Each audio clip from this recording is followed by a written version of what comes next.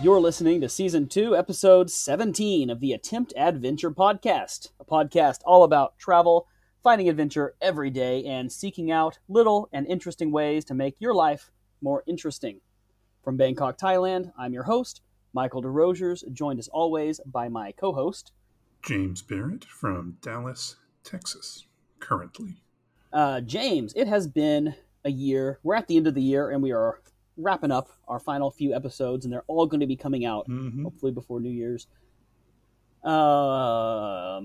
It's been kind of crazy. I'm sorry, guys. I'm sorry to our guests who have been on the show, and I'm sorry to our listeners who have been waiting for episodes. But there's just the two of us, and it's not easy sometimes. So maybe things will be a little different next year, but hang tight for that. Yeah, in a perfect world, we'd probably be like, I don't know, neighbors. Yeah, well, true. And that would be way easier. Yeah, the distance and the time zones don't do us any favors, do they? They really hurt. Like, sometimes it's okay, but because, like, if in the morning, like, I have, stuff I got to do, and in the morning you have stuff you have to do, so it has to be before a certain time or after a certain time. Right, and I work, usually on weekends I work. That's the problem, too. So it has to be like a weekday for you. It's like a weekday evening. Yeah. We try, and we're trying to be better. Yeah. I mean, I really do enjoy doing this show, and I want to keep up at it and keep it going. So there will be another episode, I think, where we'll make an announcement about that. But we're looking for help, so if anyone here has any skills, especially maybe social media marketing or audio, video editing skills, maybe hit us up. We can't pay, but... it'd be out of the goodness of your heart. It would go on your portfolio if you. That's true. So, but you know what? If you help us build a great product and we monetize, then we would pay you. So, it'd be an investment in your future. And beyond that, just tips. If there are any other podcasters out there that listen to this, how do you guys do it? Yeah. And I think the biggest thing is that we both enjoy doing this. It's not like we view it as a chore. No, not at all. You know what I mean? No, right. And I'm afraid that's how it comes across, because we put out a bunch and then we just stop. But we both really like doing this, and otherwise we would have just not do it. We can, if we didn't want to record it, we could just get on Skype and talk to each other for an hour. Exactly, right. Yeah, which we do sometimes. But yeah. So I think any advice would be also welcome. Just time management. We both have jobs, and we both have families, and we both have lives, and it's just hard sometimes logistically to make everything work. That's really our issue, and it takes a lot of time to put out the show notes. It takes a lot of time to edit the show and produce it. So we are doing the best we can. We might have a slightly different format next year for Season 3, but there will be a Season 3, definitely. So yes, we're not quitting. There will be a Season 3, just probably some changes just to help us. In any case, James, it's been a little while. Today's episode is one that I've been really excited about for a long time. It is actually an interview with one of my brother's friends named Yona. He has a really fantastic initiative where he leads cultural tours in Morocco's Jewish quarter as a sort of cultural bridge building enterprise, I guess, social enterprise. It's a really fascinating thing that he does, and we get together to talk about cultural experiences, ethical cultural tourism, and how to build bridges through travel. It's going to be a great interview. You're really going to like it. And I don't know if you know this, Morocco is one of my favorite countries that I know very little about. I did a full report on Morocco in college, so it is never been, want to go very badly, rooting for them in the World Cup. I got to cook some Moroccan food. I got to, talk to some people from Morocco. It's a very interesting, very beautiful, very vibrant country, and diverse. So, Michael. Yes, James. We have been up to a lot. Yes, we have. Since we last spoke. The last time we really spoke, we were physically in the same area. So what have you been up to since then? Well, I've been up to a lot. In fact, yesterday I did something brand new. I went to the Thai Red Cross Fair out at Lumpini Park here in Bangkok. And yeah, all the money goes to raise funds for the Red Cross. But there was tons of great food, like street food and Thai carnival food, and lots of games you could play. So like every government branch had a booth or like a little carnival area, and you could play a game and win some prizes. So like the Department of the Interior had this game where you tried to catch like a little like paper butterfly on a hook, and it had a number on it, and you could get a prize. And yeah, I mean you got to buy tickets, but Department of the Navy had the thing where you go fishing and you pull up a little plastic fish and you redeem it for a prize. And the Department of Corrections had like a bake sale. And the Thai Army Wives Association had a game, and I won this Pikachu tumbler. This really nice, that's adorable. Metal Pikachu tumbler. I know. So I've got my iced coffee in here this morning. Is Pokemon big in Thailand like it is elsewhere? I mean, probably the same as in the U.S. It's pop culture. It's just great. Pop culture now. It's just good. It's great. Yeah, it was nice to be out and doing something. So, what about you, James? Have you done anything new or adventurous that you haven't done before recently? Definitely started really working on my fitness and my health. That's what mainly over the past month and a half, something like that. I've done it before, but it's going really well. So that'll be my new one for this episode. Started that again. I'm already feeling way better. Lost quite a bit of weight already. Just being good. I'm tired of being that guy. Great. So no, I think that's really good. And when you're feeling better and you have more energy and you're healthier, you'll be able to do more adventures and stuff as well. Mm-hmm. Definitely. What are the biggest changes that you've noticed? Like in the Lose It subreddit, what they call the non-scale victories. What are your biggest non-scale victories that you've noticed? I'm definitely stronger, and I can tell the difference in how my clothes are starting to fit. Nice. Like I don't, when you put on a shirt, you kind of like stretch it out because you're uncomfortable. I don't have to do that with my shirts anymore, which is great. So far that's been the biggest one. Well, awesome, James. Good for you. I think that's really fantastic.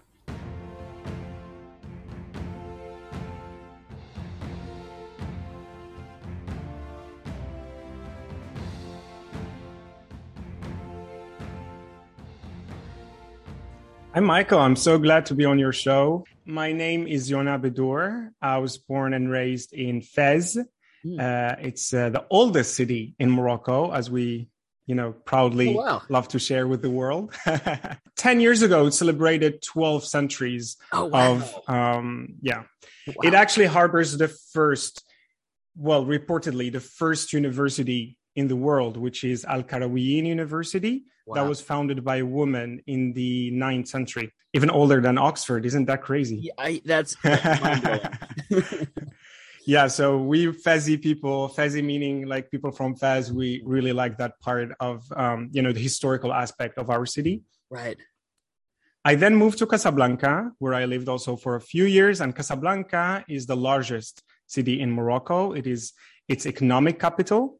And it is a vibrant, city where, it opens to the ocean. And I'm sure from the film Casablanca, the Americans must be familiar with this name, although the film does not, do good to the city itself, meaning you almost, Casablanca. I think it was even filmed in Tangier, in another city, if not in the Hollywood studios. Well, and most of the film, if I remember, takes place indoors anyway, so you don't get a good impression. Yeah. Actually, a funny thing, in the film, they mentioned this cafe that's called Rick's Cafe, right? Where, there's the pianist with his fez and, the ambiance. Now, there is today a cafe, this place called Rick's Cafe in Casablanca that is recreated like from the film. So they reimagined how, from the film, actually, the place of today is inspired from the film and not the other way around. Gotcha. And so it attracts a lot of tourists, I bet it of does. course, especially American tourists, because they think, that is the original, place where the film took place, but actually it's the other way around. So that's a funny thing. And in 2016, I moved to Israel, where I currently reside. I did a volunteering program to learn a bit about the complexity of the Israeli and Palestinian societies. And since then, I've been living here in Israel. I'm doing a PhD in anthropology and history about the Moroccan Jewish identities in France and Israel. So I've been also traveling a lot between Israel, France, my original country, Morocco, and I enjoy it so much. So cool. That is really awesome. I mean, very different countries, but there's definitely some common connections between them, which is a little bit of what we're going to talk about today. But before we do that, I've got a more general question that I always like to ask our guests, and that is, what does adventure mean to you? What is adventure? I would say adventure for me is exploring the unknown and being open to whatever it might bring. It could be a good experience that you would enjoy it, and it gives you that sense of ecstasy because it's new, right. Or it can, end up being, for the moment, a negative experience that eventually it'll make a good story. One of the reasons I wanted to have you on was to talk about the programs that you're involved with, your cultural and educational project. So yeah, tell me about that. So what do you do? So, growing up in Morocco, which is predominantly a Muslim country, and it has a Jewish minority. So growing up as a minority in this Muslim majority meant, a lot of influences both ways. I mean, there's a lot of influence on Moroccan Judaism that comes from Islam and Sufism and the Muslim culture, and pretty much also the other way around, be it, Jewish influence in terms of food, for example, music, right. Even linguistically, the language, like the Jewish dialect might have, also influences on the Moroccan dialect, the Moroccan Arabic dialect. Oh, wow. And so I was really I was very much interested in how, in these two communities, how they live together, not only the good times, but also the hard times. And so when I went to university, that was one of my academic interests and research interests, that is studying the history of Moroccan Jewry, wow. Studying, for example, the history of the Jewish Quarter. And, I grew up in Fez, as I said earlier, and Fez has the first Jewish quarter in Morocco that we call in Moroccan Arabic, Melah. Melah means, actually it comes from the word salt in both Hebrew and Arabic. And the quarter where the Jews lived before, it was a salt market that, the Jews who were working there in this salt market, and that's where the naming comes from. And so I was very much interested in learning more about it. And so I was not born in the Jewish quarter because, Morocco was under colonial, or what's, politically correct, the French protectorate, right. From 1912 until 1956, meaning like the Jews already, they started, like, because of emancipation, they started leaving the Jewish quarter and, living outside of the walled gates of the walled quarter. So the Jews moving out of the Jewish quarter, they resided in the new city that was built by the French, meaning eventually Jews were no longer tied, like they did not have to live in the Jewish quarter as before. Now, because of my research, I was going a lot to the Jewish quarter, meeting people who were born there, be it the rabbi, be it researchers, historians, and, learning like as much as I could about the stories, not only the historical aspect, but also the cultural aspect and societal aspect within the Jewish quarter. So the Jewish quarter in Morocco neighbors the royal palace. Okay. And that is for different reasons. Between brackets, Jews as a minority within a Muslim majority, they had a status called dhimmis. Dhimmis means, according to Islam, both Jews and Christians are considered Ahl Kitab, which means people of the book. I mean, you might have heard of it. Yeah. And so because they are people of the book, they can live within a Muslim majority, but they needed to pay jizya, a kind of a poll tax, a yearly poll tax in return for protection. And that's what explains why the Jewish quarter is physically located next to the royal palace. And so I was in one of my, fieldwork interviews and the meetings in the Melah, in the Jewish quarter. I was standing by the royal palace, and I was surprised to see that a group, I think of Americans or maybe tourists in general, a large group, pretty much, with a tour guide, a local tour guide, Yes. who they were standing before the gate of the royal palace, a magnificent one, beautiful, colorful, with handwork, with handicraft from, different cities.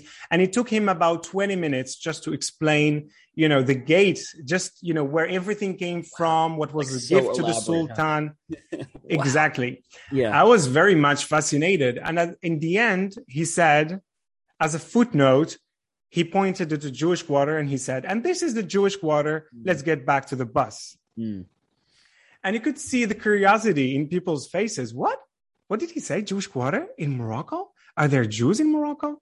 All these kind of question marks. Because until recently, until maybe the last 2 decades, Morocco did not invest much in its Jewish history and culture and tourism. And so you will not necessarily find, for example, in a tour guide, like in a tour guide book, any aspect on the Jewish history and culture of Morocco. That was then and there where I decided that I need to do something about this. Mm. The Jewish quarter has a large history. It speaks about, Jews were in Morocco more than 2,000 years ago. And I think this is a history that deserves to be told and a story that must be told.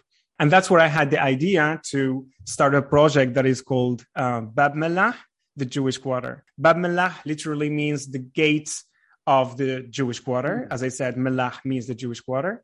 And so it is actually a cultural and educational project that means to revive the Jewish history and story of the Jewish Quarters, not only in Fez, but throughout Morocco. So, how do you do that? So what do you do in this project? It is pretty much organizing tours to people who are interested. So once I started the project, it raised a lot of interest, not only among Moroccans, but also among internationals who wanted to come and visit. And there was a New York Times article about it, actually. Wow. And different, media coverage, etc. Because it was big, for a Moroccan Jew to organize a tour to the Jewish Quarter that is, that tells not only, dates and when was the synagogue built and who built it, but, inside stories. So the idea is to organize a tour within the Jewish Quarter that takes, following an itinerary. So, of course, starting with historical background to understand where the Jews come from, how did they arrive to Morocco, what was their status, what languages did they speak, how were they involved within the larger society, how were they viewed by the larger Muslim society, what did they go through? There were also pogroms. These are also things that I highlight. Why is their Jewish Quarter separated from, the rest of the population? Things like that. And so the itinerary followed, for example, going to the Jewish cemetery, learning about its history. There's a nice museum towards the end of the cemetery. There are 2 synagogues that were, 17th century synagogues that were renovated recently, and they speak tons of also the diversity of the Moroccan Jewish population. So in Morocco, even though today we say Moroccan Jewry, actually within Moroccan Judaism, there are different categories, if I may say. There is a group of Jews that we call the Toshavim, and these are the Jews who arrived to North Africa more than 2,000 years ago. And so Toshavim, the word in Hebrew, means the natives, the indigenous people. And actually, when they arrived here, back then we're not talking about any nation states or borders or whatsoever. Right. Who they found, what they found in North Africa were Amazigh tribes. Amazigh, maybe it is commonly known as the Berbers. These are the indigenous people of North Africa. Politically correct, we say Amazigh, because that's how, the Amazigh people identify themselves. Right. And Amazigh in the Amazigh language means free men.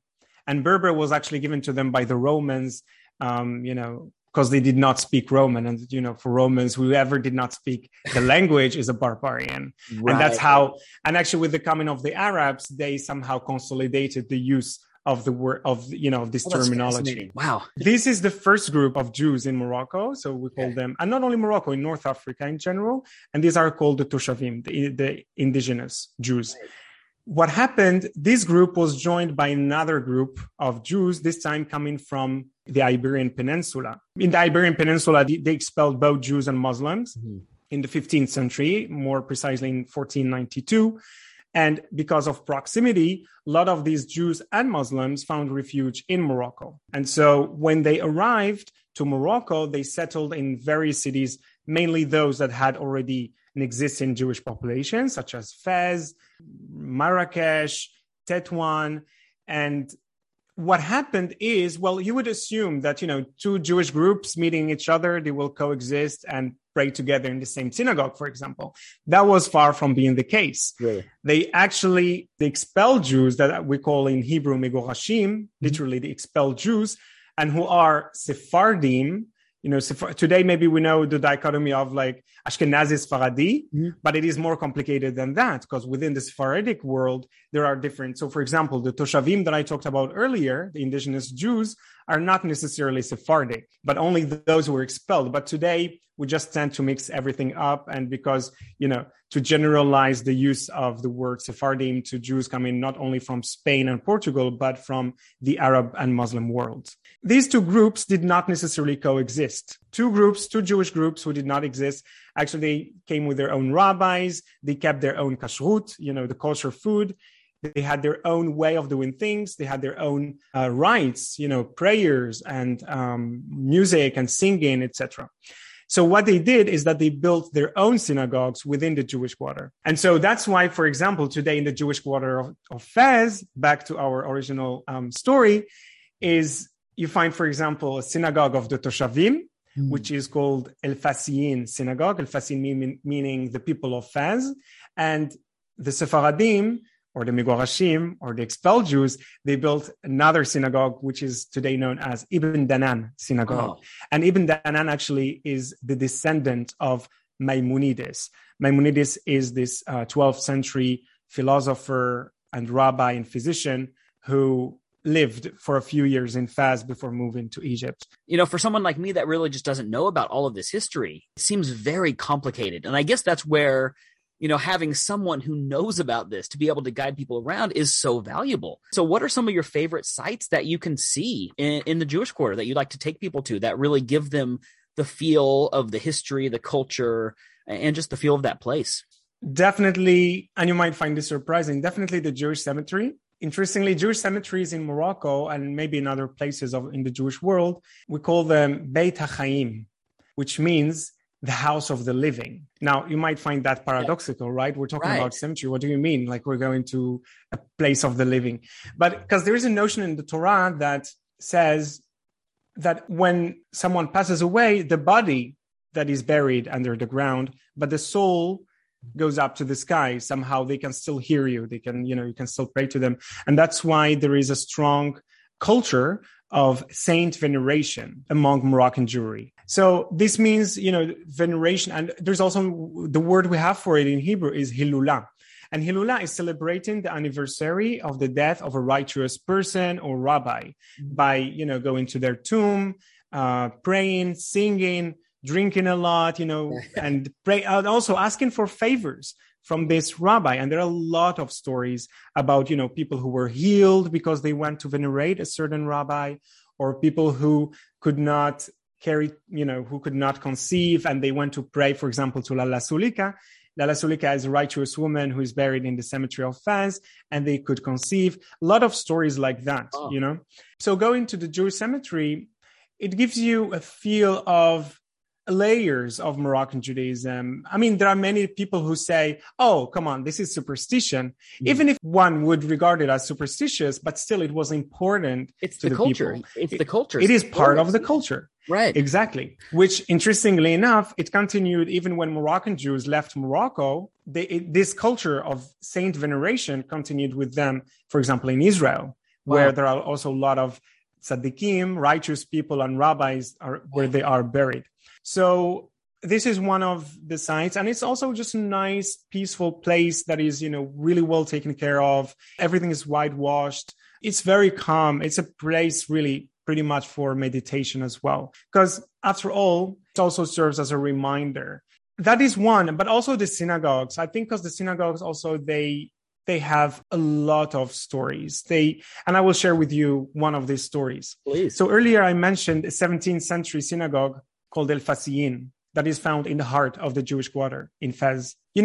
Starting from the 1950s and 1960s, a lot of Moroccan Jews left Morocco, either by choice, because they wanted to go to the Holy Land, to immigrate to the Holy Land, what do we say, Aliyah, to live in Jerusalem or in the Holy Land, or because they were compelled to leave because there were some anti-Semitic feelings.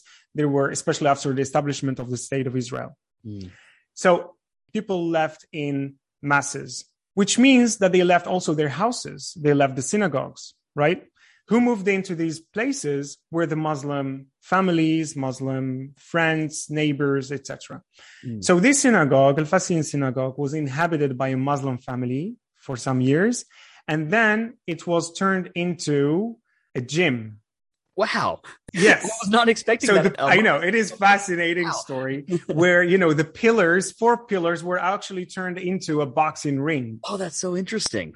Huh. What is fascinating about this is the owner, who is a Muslim person, every Friday night, he used to light candles because he knew from his Jewish friends or Jewish neighbors that Jews light candles on Friday night, to welcome the Sabbath. And he knew that place was holy and sacred. That was once a synagogue. Wow. So in respect of that sacred place, he continued lighting candles. Wow. I was told this story actually by Simon Levy, Zichrono Levracha, who was, may he rest in peace, who was a Fez-born Jew and he was actually also the director of the Jewish Museum in Casablanca. And it was very much, that was the synagogue where he prayed with his family. And it was very much important for him to renovate, first of all, to buy back the synagogue and renovate it and turn it back into what it was. He told me this story because that's how he heard it from the person, that passed it on to him. And he knew, this Muslim person, he knew that one day Jews will come back. And when I say come back, not all the Jews left. There is still today a Jewish community living, in Fez. The majority are based in Casablanca. We're talking, in terms of numbers, not a big number, about 2,000 people in a population of about 34, 35 million, which is almost nothing. Right. But still, it is a vibrant and meaningful community that is given a lot of regard by, the government, by the king, by the rest of the population. And that's something that, like I said, people don't know about that. I think that a lot of, at least people outside of Morocco probably just haven't heard these stories. And I think that's why what you do is really important. Part of these tours, I got to also give, let's say, VIP tours to different stars. That's exaggerating. Part of these tours, I also got to meet and give tours to some renowned people, be it like artists from Israel and other places. Actually, one of the ones I remember is a tour to the ambassador of Canada to Spain. Wow. Who, when they contacted me, I was like, the signature was very official. So I was very proud, to take them on a tour. And they were really nice people, down to earth. Also House of Lords from the UK. And I got myself an invitation to the House of Lords. Wow. But to be honest with you, let's say the most remarkable tour that I've given was to a group of students from Morocco, 8th graders, who study at the American school in Fez. And so in together with their professor, we organized the tour to the Jewish quarter. Now, in order to make it fun for them, I had to think of interactive ways, some games to catch their attention. Right. And so I remember we played this game where, for example, how Hebrew and Arabic are really close as Semitic languages, that they can sometimes even sound the same, especially certain words. So I would, for example, give them a word in Hebrew and they have to guess what is the word in Arabic. It's equivalent in Arabic. And they got really competitive and it was so much fun. And when we went to the museum, and I'm telling you, this is a group of mostly Muslim students. And this was their first encounter with the Jewish, I'm not going to say Jewish community, but the Jewish history. Right. Because, as I said, even though there are still Jews in Morocco today, but it's a very small number. Mm-hmm. So I'm telling you, for example, in Fez, there are about 30, 40 people left in a city of 2 million. Right. So you barely smaller than I even thought. Right. And so when we reached the museum, the Jewish museum, so I would give them an item, for example, that they need to look for. So be it a Torah scroll, some photographs, a wedding dress, and they all had, little tasks that then they presented to the group, what they gather, what they think they mean, how are they, what do they know about them, what, if they are similar. Because let's face it, after all, most things that, Moroccan Jews, in Morocco, as Moroccan Jews, they had a lot of things in common with the larger culture, that is Moroccan culture. And so the wedding dress would maybe differ a little bit from, the Muslim wedding dress, for example, but it'll be like the same materials, etc. Even actually religiously speaking, Islam and Judaism, they have a lot in common in terms of the prayers, the fasting, the ablutions before prayers. And so these are also things that I highlighted during this specific tour with these Muslim students. And it was fascinating to see how, they learned something. It opens up your mind to difference, to people who are different from you, to people that maybe until that point you only knew about them through media, and we know how sometimes media can distort certain images. So for me, that was one of the most important and meaningful tours I have organized. That's what I wanted to share with you. I love that. That reminds me so much of that quote by Mark Twain, where he said that travel is fatal to prejudice, bigotry, and narrow-mindedness. Once you start meeting people and hearing their stories, you kind of realize, it's the differences that make us interesting, but it's the similarities that are really what's important.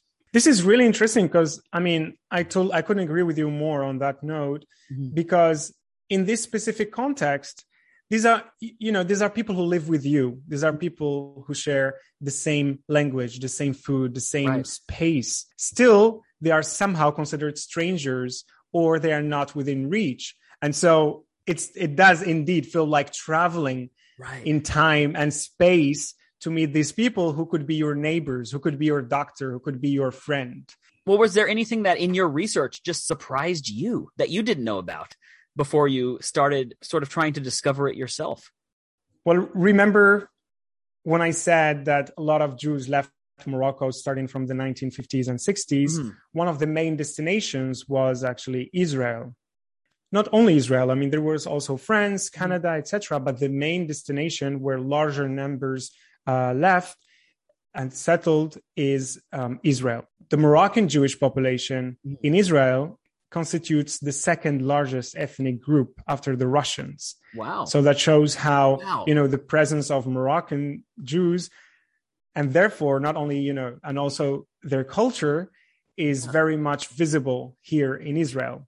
The Moroccan Jewish population is the second largest here in Israel today, meaning that also the Moroccan culture, some aspects of the Moroccan Jewish culture have been transferred to Israel. And so be it music, be it food, what actually surprised me when I moved to Israel in 2016 is how the second and third generations of Moroccan Jews, those who were born in Israel, they consider, first of all, they talk about themselves as Moroccans. So when they ask me, where are you from? I'll say, I'm Moroccan. They will be like, we're all Moroccans. Where are you from?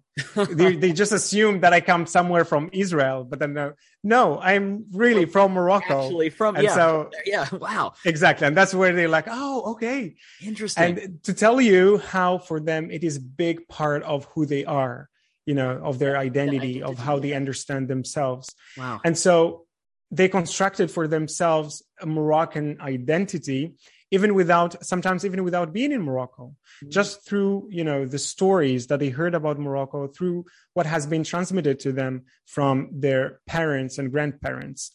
And so the music, for example, here in Israel, you can go to learn Moroccan music.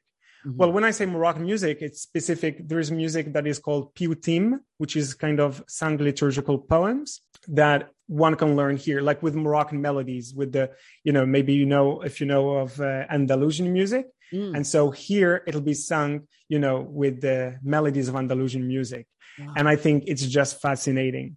So it was really surprising to see how the Moroccanness, if we may call it, through as I said, through music, through food, through the language, through the history, through, the connection to Morocco is preserved here in Israel. That's really interesting. I guess that I'm not sure if this is just me theorizing, but I imagine it's something to do with the nature of Israel, kind of like the nature of the U.S., where you have people that are coming from many different parts of the world, maintaining that aspect of their culture. And I guess there's just something about a country of immigrants like the U.S. or like Israel that encourages that, right? That encourages people to try to identify with their heritage.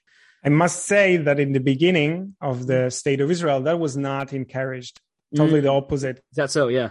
It was, with the first, Israel as a place, that ingathered all the exiles, actually they wanted to mold all those identities, all those differences into one Israeli identity that even back then, they did not figure out what is the Israeli identity. Is it speaking Hebrew?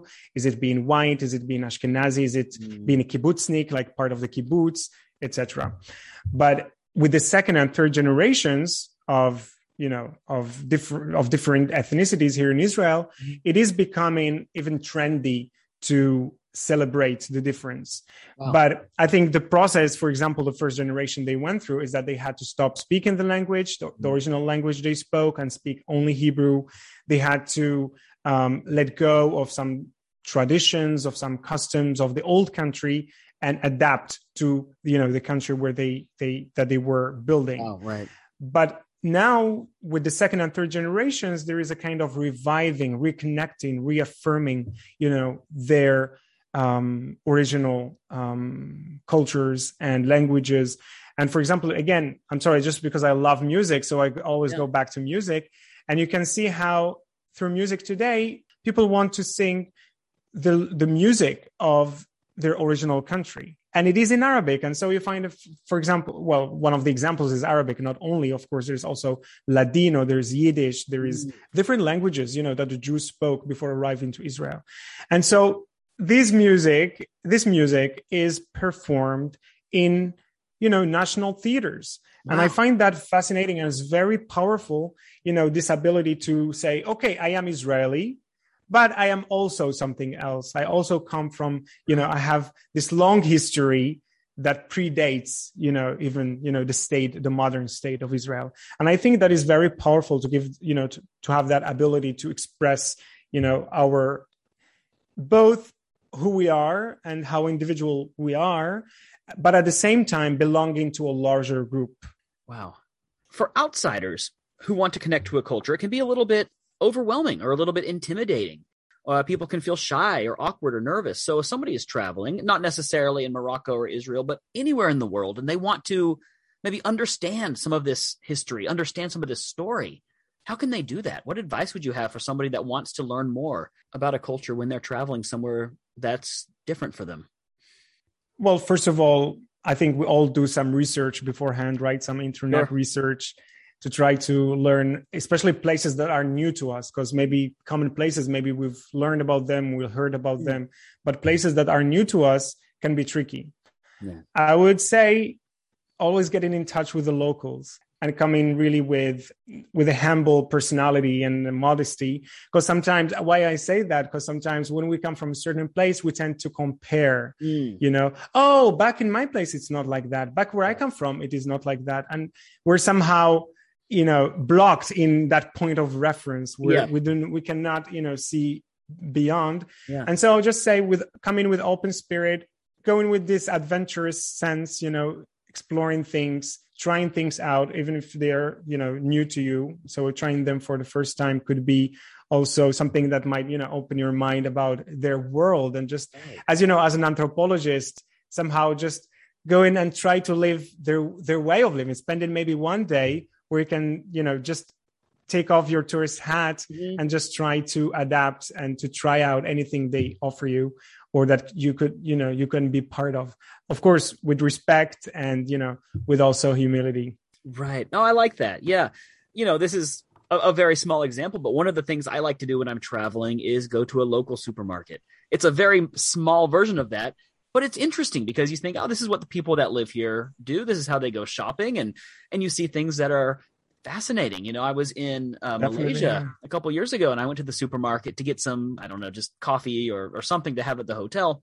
And Malaysia, of course, it's a predominantly Muslim country, but there's also freedom of religion there. And so the supermarket had a section that I just thought it was really funny. It was called the non-halal corner. So you walk in there and you've got walls of beer and, all this stuff. And I was like, well, that's such an interesting aspect of the culture here in Malaysia, that you wouldn't see necessarily in the US or in other places that I've been here in Thailand. And, it just kind of gives you a glimpse at that daily life, Exactly. Yeah. I also personally love places of worship because I find them very meaningful. I love to see how people and observe how people worship, how people, respect the religion, how they also many times they want you to be part of it. Even if you sit back, you want to go unnoticed, they would still invite you in and welcome you and maybe explain things to you. And I love that part. I remember when I was in India, I went to a temple and actually it was the anniversary of Shiva.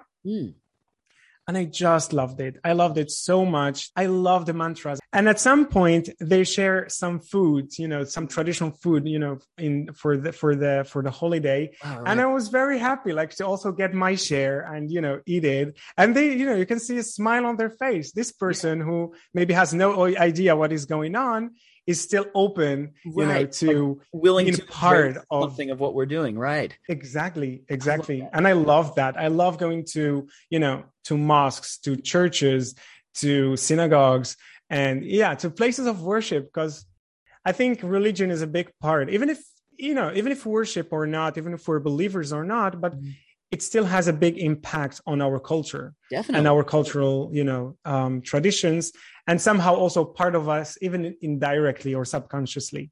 And I love that. I love to a little bit to understand, what this verse means, or why do you worship like that, or why things also, what is in common between different religions and different beliefs. Yeah, I love that as well. That's one of my favorite things to do too. I think that's amazing. And it feels so good, especially like you mentioned, when people allow you to experience that with them, when you're sort of welcomed in that case, because religion is such a very personal thing. And it's such a great feeling when you are allowed to join in with that. It really does give you that feeling like, well, I'm accepted here. I'm part of things, even if, like you said, even if I don't know exactly what's going on. Again, I feel like when it comes to people's beliefs, they are very willing to share. Like, imagine going to spend a Sabbath, whole, Friday night dinner and maybe Saturday with a Jewish family somewhere, or maybe experiencing Eid al-Fitr, which is the after the month of Ramadan for Muslims. So there is a Eid, holiday of Eid al-Fitr.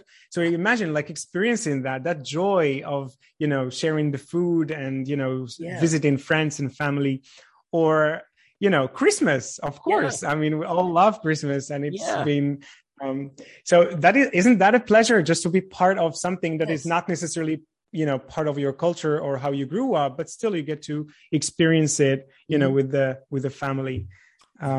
That's also definitely a way to learn not only about the holiday and, the beliefs, but also about the culture in general and this aspect of traditions. It just enriches you so much. Well, let's see here. Let's talk about food as well. That's another big part of the culture. So when you're doing your tours, is food an element of that? Food is definitely part of it, of my tours. Actually, it is what so my tours normally, they last for about 4 hours. And so the food is what people look forward to after the tour. And that's what keeps them focused, because that's the reward that they will deserve in the end of the tour. Right. And I always eat in Casablanca, Marrakesh, or Fez. We will end the tour in the Jewish community center or in a kosher restaurant to experience the Moroccan Jewish food. The kosher food with, nice bottle of wine or some beer. Right. And because, the food in the Moroccan Jewish food, again, it is very much similar to Moroccan food in general, but there are some different dishes, that are made differently. And for example, there is dafina that is known by its different names, either dafina or schina. And actually it is a kind of stew that is made that stays over over the night in the oven, in the public oven, because during the Sabbath Jews are not allowed to cook, and so on Friday afternoon you already today in modern ovens you leave it in the oven, right, cooking slowly, and you eat it only on Saturday at noon or afternoon. And that is actually one of the main Moroccan Jewish dishes that Muslims love, and they love to experience it and to go to Jewish places to eat. So that is an example. Now, Kyle was just texting me, and he wanted me to figure out how to word this question. So he says, this is a message Kyle just sent. He says, so ask him to tell you about the relationship between the micro level of tourism, educational and relationship building, and the macro level of understanding and cooperation in the region. He says you might need to find a better way to word that. So let me see if I can figure out how I want to say. This is the one thing he wanted me to ask. So with tourism, tourism and traveling, that's sort of the micro level of relationship building, educational understanding. But what is the relationship between something like that, like you do, and the macro level of building understanding and cooperation throughout the region? Because that's a big issue, a very big issue in that part of the world. Wow, that's a great question. So for me, these tours are not only experiencing the Moroccan Jewish culture. It is not, of course, that is a big deal of it, right? That's a big part of what they are meant for. But also, when I give the tours, I also highlight, for example, Muslim-Jewish relations. I highlight the Islamic influence on Moroccan Judaism, the Sufi influence on Moroccan Judaism, and the other way around. And that, for example, if you do, like when you go to a Moroccan synagogue, if you are a Muslim from Morocco, it will all sound familiar, but in a different language, and maybe for a different religion, right? Right. But it is all similar. That shows how, these two cultures, these two religions, these two traditions, they communicated with each other. They influenced each other. When people see that, and they notice that, and I also talked about the group earlier of Muslim students, young Muslim students going to encounter these Jewish places, they understand in the end that there are a lot of things that are in common. There are a lot of similarities, that we kind of speak the same language. Maybe different religions in different prayer places, right? But still, we worship the same God, and we have, the same goals in life. I think that inspires people in the sense that if it is possible in Morocco, Jews and Muslims living together, even having influence on each other, communicating in the same language, that is a model that can be exported to other places, probably with conflict, right? And today that Morocco, again, has, diplomatic relations with the state of Israel, now there is a lot of traveling back and forth. And, again, as you said, when you travel, you actually meet with people, you meet with the culture, you see how they are doing their things, how they're living, things that they are successful in. And that's what you bring back home. That's what can inspire you. And that's what you want to import back home. And I believe that Morocco has a role to do in the Middle East, in bringing peace, in helping at least bridge building, like opening the dialogue, starting a dialogue. And I think Moroccan Jews, even in Israel, they've been part of that. Not only, of course, but many other, Jews and Muslims and Christians.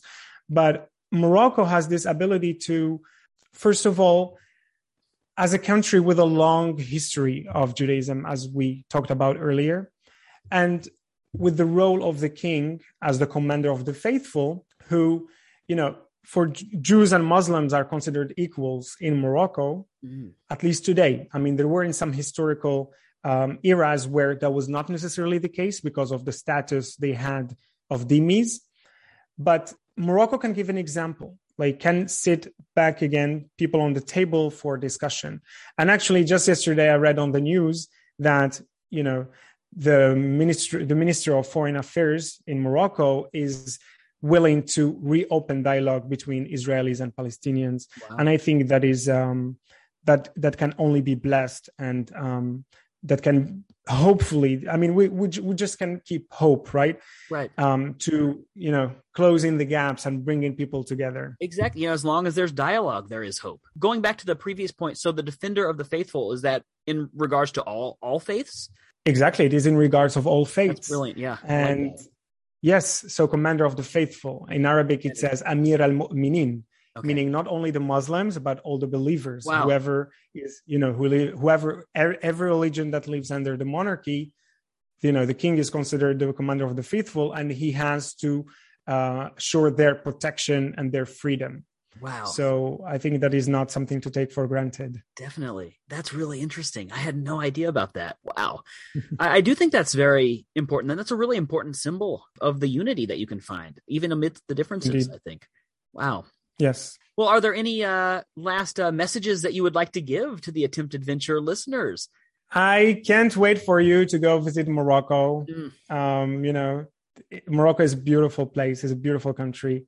You can find documentaries, you can find films about it, you can find books, etc. But I would say talk to people, learn Morocco. In Morocco, the tricky part is that Moroccan Arabic is so different from the other Arabics that people might know, even from very different from the standard Arabic. So Moroccan Arabic can be tricky, but still we'll always find a way to communicate. Trust me, even if you don't speak a word in Arabic or French, because also Moroccan people also speak French, you will always find a way to communicate. And Moroccan people are really hospitable. They're smiling. They, it's fun to be with. They love to have a good time, to show you around. That's also something that is known with Moroccans. Like, we get really excited to show you places and historical places. Well, I think that's great. Well, if we ever get over to Morocco, we'll bring our microphone on, and you can take us around the city, and we'll make a special episode, an episode on the definitely. I have one more actually. Suggestion. Is that sometimes people combine Spain and Morocco, and I love that. So either you start in Spain or in Morocco, because also these two countries, they had also centuries of history in common.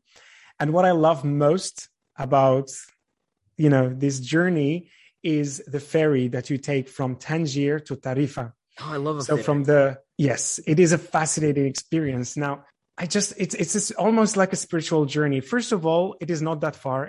You cross in 35 minutes. Oh, wow. Okay. From, the African continent to the European continent. Right. But as you're leaving, so if you're leaving from Morocco, so the last thing you see, the skyline is like minarets and, the muezzin, Allahu Akbar, and, all that kind of noise of the shuk, etc. And you reach another type of noise, noise that is the church bells, right. Virgin Mary, right. Kind of the same noise, just a different language, a different vibe. And that is something that I find always fascinating, that I always look forward to. And of course, it's beautiful to cross the Mediterranean, the Strait of Gibraltar, that if you're lucky, you can get to see dolphins also. Wow. Oh, I love that. Yeah. Gotta go. I miss traveling so much. Well, where can people find you if they want to go on a tour? How can people find you and get in touch with you? They can always find me on social media as Yona El Fassi. That's how I go on social media. And for Bab Mellah, I also have Instagram and Facebook page called Bab Mellah, BABMELLAH, the Jewish Quarter. Okay. So, we'll put links to all of that in the show notes as well. Yeah, great. Well, thank you so much for coming on the show. It's been an absolute pleasure. Thank you, Michael. I love this kind of conversation. I love this kind of topic, and I had such a great time. I'm so glad we finally got the chance to do this. Yes, thank you so much. Hopefully, I can give you a tour in Morocco. Yes, I will certainly hold you to that. And you're always welcome here in Thailand as well. I can't wait. Thank you so much. Very good. Hey, thank you so much for coming on the show today. Had a great time.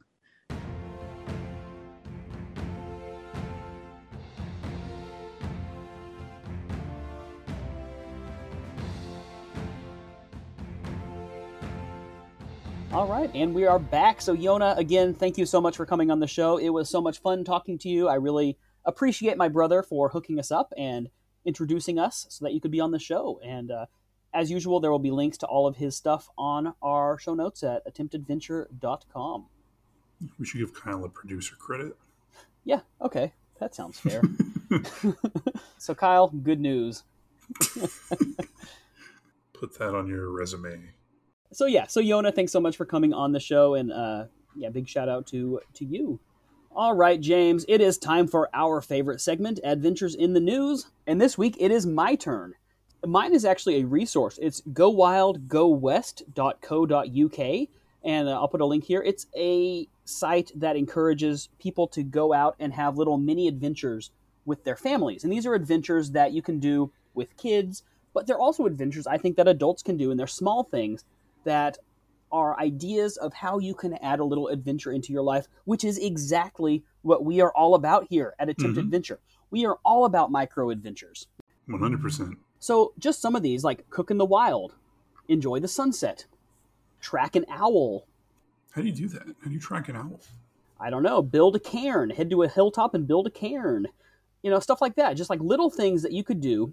You could do it by yourself. You could do it with friends. It's geared towards families, but anyone could do them. And that's kind of my news. It's not exactly news, but since when is this segment ever really about news? So it never is. It's usually funny stories or helpful tips.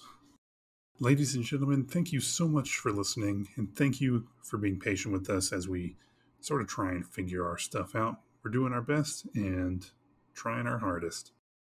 If you want more Attempt Adventure content, you can find us on all the social medias at Attempt Adventure on all of them. You can visit our website at www.attemptedventure.com for great show notes, pictures, find all the episodes. It's a great thing. Contact us directly from that website. That's probably the best way to get a hold of us. And until next time, keep adventuring.